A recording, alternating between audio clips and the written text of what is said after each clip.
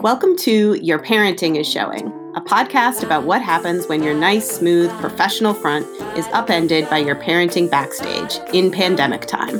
Where two so-called experts bring their friends on to talk about their own pandemic parenting wins and blunders, highs and lows, or as we used to say when our kids were little, popsicles and poopsicles. I'm Ellen. I'm a child psychologist in Boston. And I'm Molly, a local church pastor in Berkeley, California. And together we wrote a parenting book aiming to blend the best of child psychological science with a progressive Christian wisdom.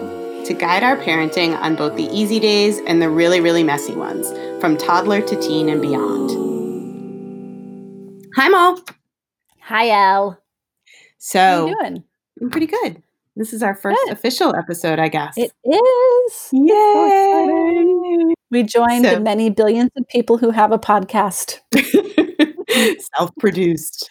Hi, Claudia. That's Ellen's mom. Yes, she does. She listens and watches everything we do. It's so true. She may be our only listener for this initial broadcast, but hopefully others will join. Hey, if we're only going to have one, she's the one. Yeah, it's true. She's always supportive.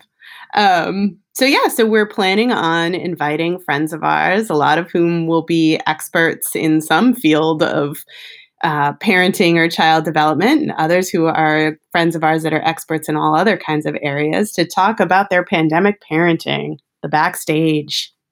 Yeah, when, sort of their Jeffrey Toobin moments, but applied to parenting.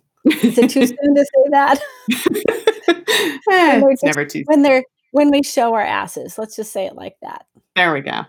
So how about you, Molly? What would you say has been kind of a poopsicle and a popsicle of pandemic parenting for you?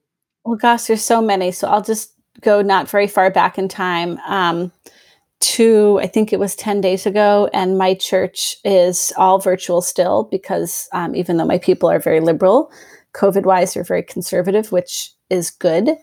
And we are doing a mix of pre-recorded church and also having a live person. So that Sunday, I was the live person broadcasting from my living room. And I'm very lucky and blessed that my 14-year-old Carmen, who's such a church nerd, is eager to help every week. She keeps track of the comments on Facebook and carries the laptop over me so I can read prayer requests. And she's my literal amen corner. And this one Sunday, I was doing the welcome live to, a couple hundred people at least, plus it's recorded for later. And I needed her attention, but I didn't want to sort of break character. And she was on her phone instead of watching the feed. And then I did break character and I said, except, Carmen, whose attention I'm trying to get, is on her phone. And I meant it to be playful, but it shamed her so much. And called her out. I called her out in front of her whole church. And I didn't mean to be mean. It was just one of those dumb things that came out of my mouth. But it was really unfair of me because she was there helping me. And I found out later what she was doing on her phone was she had been given an invitation for confirmation class later that day to look for an image, a photo in her photo library that looked like God to her. So she was actually doing her church homework at the same time as she was helping me, which made me feel even worse. And she was multi-church tasking. She was multi-churching.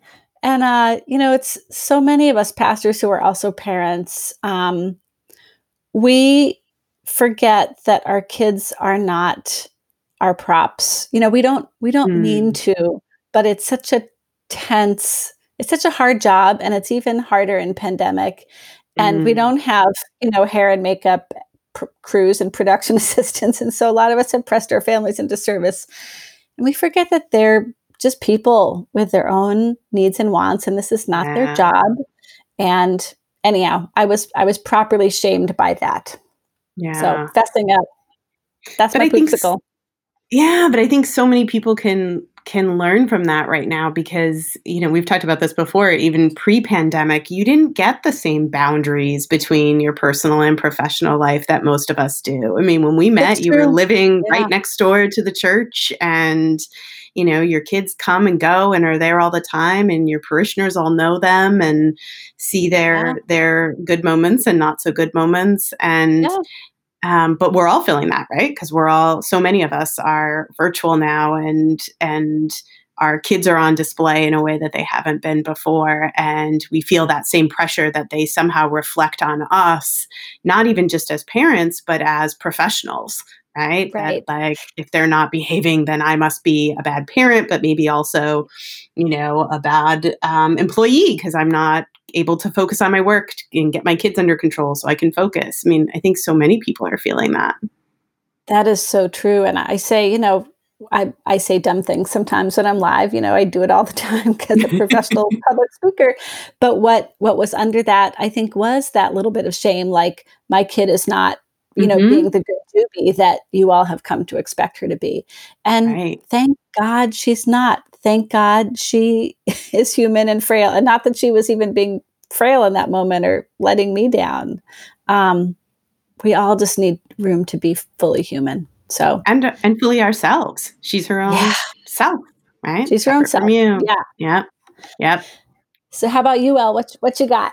Oh, it's almost more of a recurring poopsicle, I would say. So, yeah, I keep pooping the Like my same poopsicle.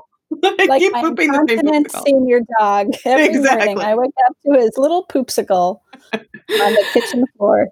Yeah, I think what's so hard for me right now is, and especially maybe less so now because my kids are actually in hybrid school, so they do get out of the house some of the time, but especially at the very beginning of the pandemic, when everybody was home all the time and I had to switch to an all virtual practice and take on more patients because so many people were struggling.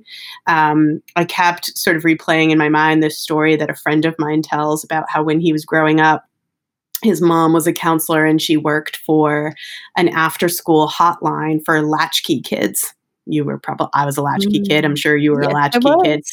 And so this was a hotline that latchkey kids who came home at sort of the end of the day by themselves could call for company or to have an adult to talk to. And his joke is that on occasion, if he needed his mom after school, he had to call the latchkey kid hotline because she was working the latchkey kid hotline and he was a latchkey kid because she was working the hotline. And I think about that story all the time because I do often feel like, gosh, am I missing my own kids growing up? Am I Yeah. neglecting them at the cost of, giving all my attention to the kids and the teenagers and the families that I work with? And it's Yeah. just been so heightened. So my home office has this window on the side that people can't see on the Zoom screen, but my youngest knows that if he needs me when I'm in a session, he needs to go to that window and sort of mouth, "Are you on the phone? Are you on a session?" Um, and I'm often kind of like waving him away underneath the screen and trying to look like I'm still fully attentive to my clients on the Zoom and not looking out the window to see, are you bleeding? Is something broken? Like, if it's not, then you got to go. Like, no, too bad. Like, you're on your own. Go find your brother. Go find your dad. Fend for yourself. And it's recurring. I mean, it happens all the time, and it's been hard. It's been hard. I think I just feel like I'm not, it's that heightened sense of I'm not being the best parent I could be, and I'm not being the best professional I could be. And not that that's a Yeah. new feeling, I had that feeling pre-pandemic for sure, but it's been hard. And I just worry sometimes that they might resent me or resent my work because it took so much of my attention away from them when they were growing up, and not just Yeah. attention away from them, I don't know, to, solve world hunger, but to help other kids who are dealing with all the Yeah. same things that they're dealing with right now. Yeah. And our kids are dealing with so much. Have you asked them if they feel that way ever? No, I don't think I really have. Yeah. I think you could ask them. And Yeah. you've raised 2 beautiful boys who have a really stable sense of self. Like, they have enough self to tell you the truth if they feel that way. And even if they do feel that way, they also have enough compassion and appreciation for you, that they can probably take a wider view and say, sometimes I really do miss you. Sometimes I come and knock on the window, and it's so wonderful that you have a ritual for that, that you literally have transparency and a means for them to at least get some access to you. Even if they do feel that way sometimes, I bet they Even can if it's take the me wider frantically perspective. waving them away under the Right. desk. Air traffic controlling. Mhm. Um, I bet they, in the widest sense, appreciate what you do and how you relieve the suffering. Not, how you help not just them, but so many people's children. But Yeah, gosh, I hope so. Well, and it ask brings up them. but yeah, well, and it brings up such a good point, right? Sometimes well, first of all, part of the reason we wrote the book, part of the reason we're doing this podcast is because we're not always good at taking our own advice. And yeah, we write about that a lot, that we should have Right. these conversations with our kids. We should ask them the questions. We should get their input. But I haven't done that Yep. yet. So I should probably do that Well, as and a that's, parenting expert. that's why we have each other, right? You remind me to do the Exactly. things that I preach for other people. I You know. give me the grace I offer others. So, Aw. if that's all we do in this space is give each other grace and a little bit of perspective and a little loving nudge, it's enough. And laugh along the way. 'Cause we have to Yeah. laugh. Or we'll go Yes. crazy. Yeah. Yes. I'm super excited for this because 'cause I'm excited to bring other people into the conversation too and hear from them about their wins and losses and what they're learning about their kids and about themselves and about their parenting in this pandemic time when just everything feels so heightened and frankly, often kinda scary for our kids.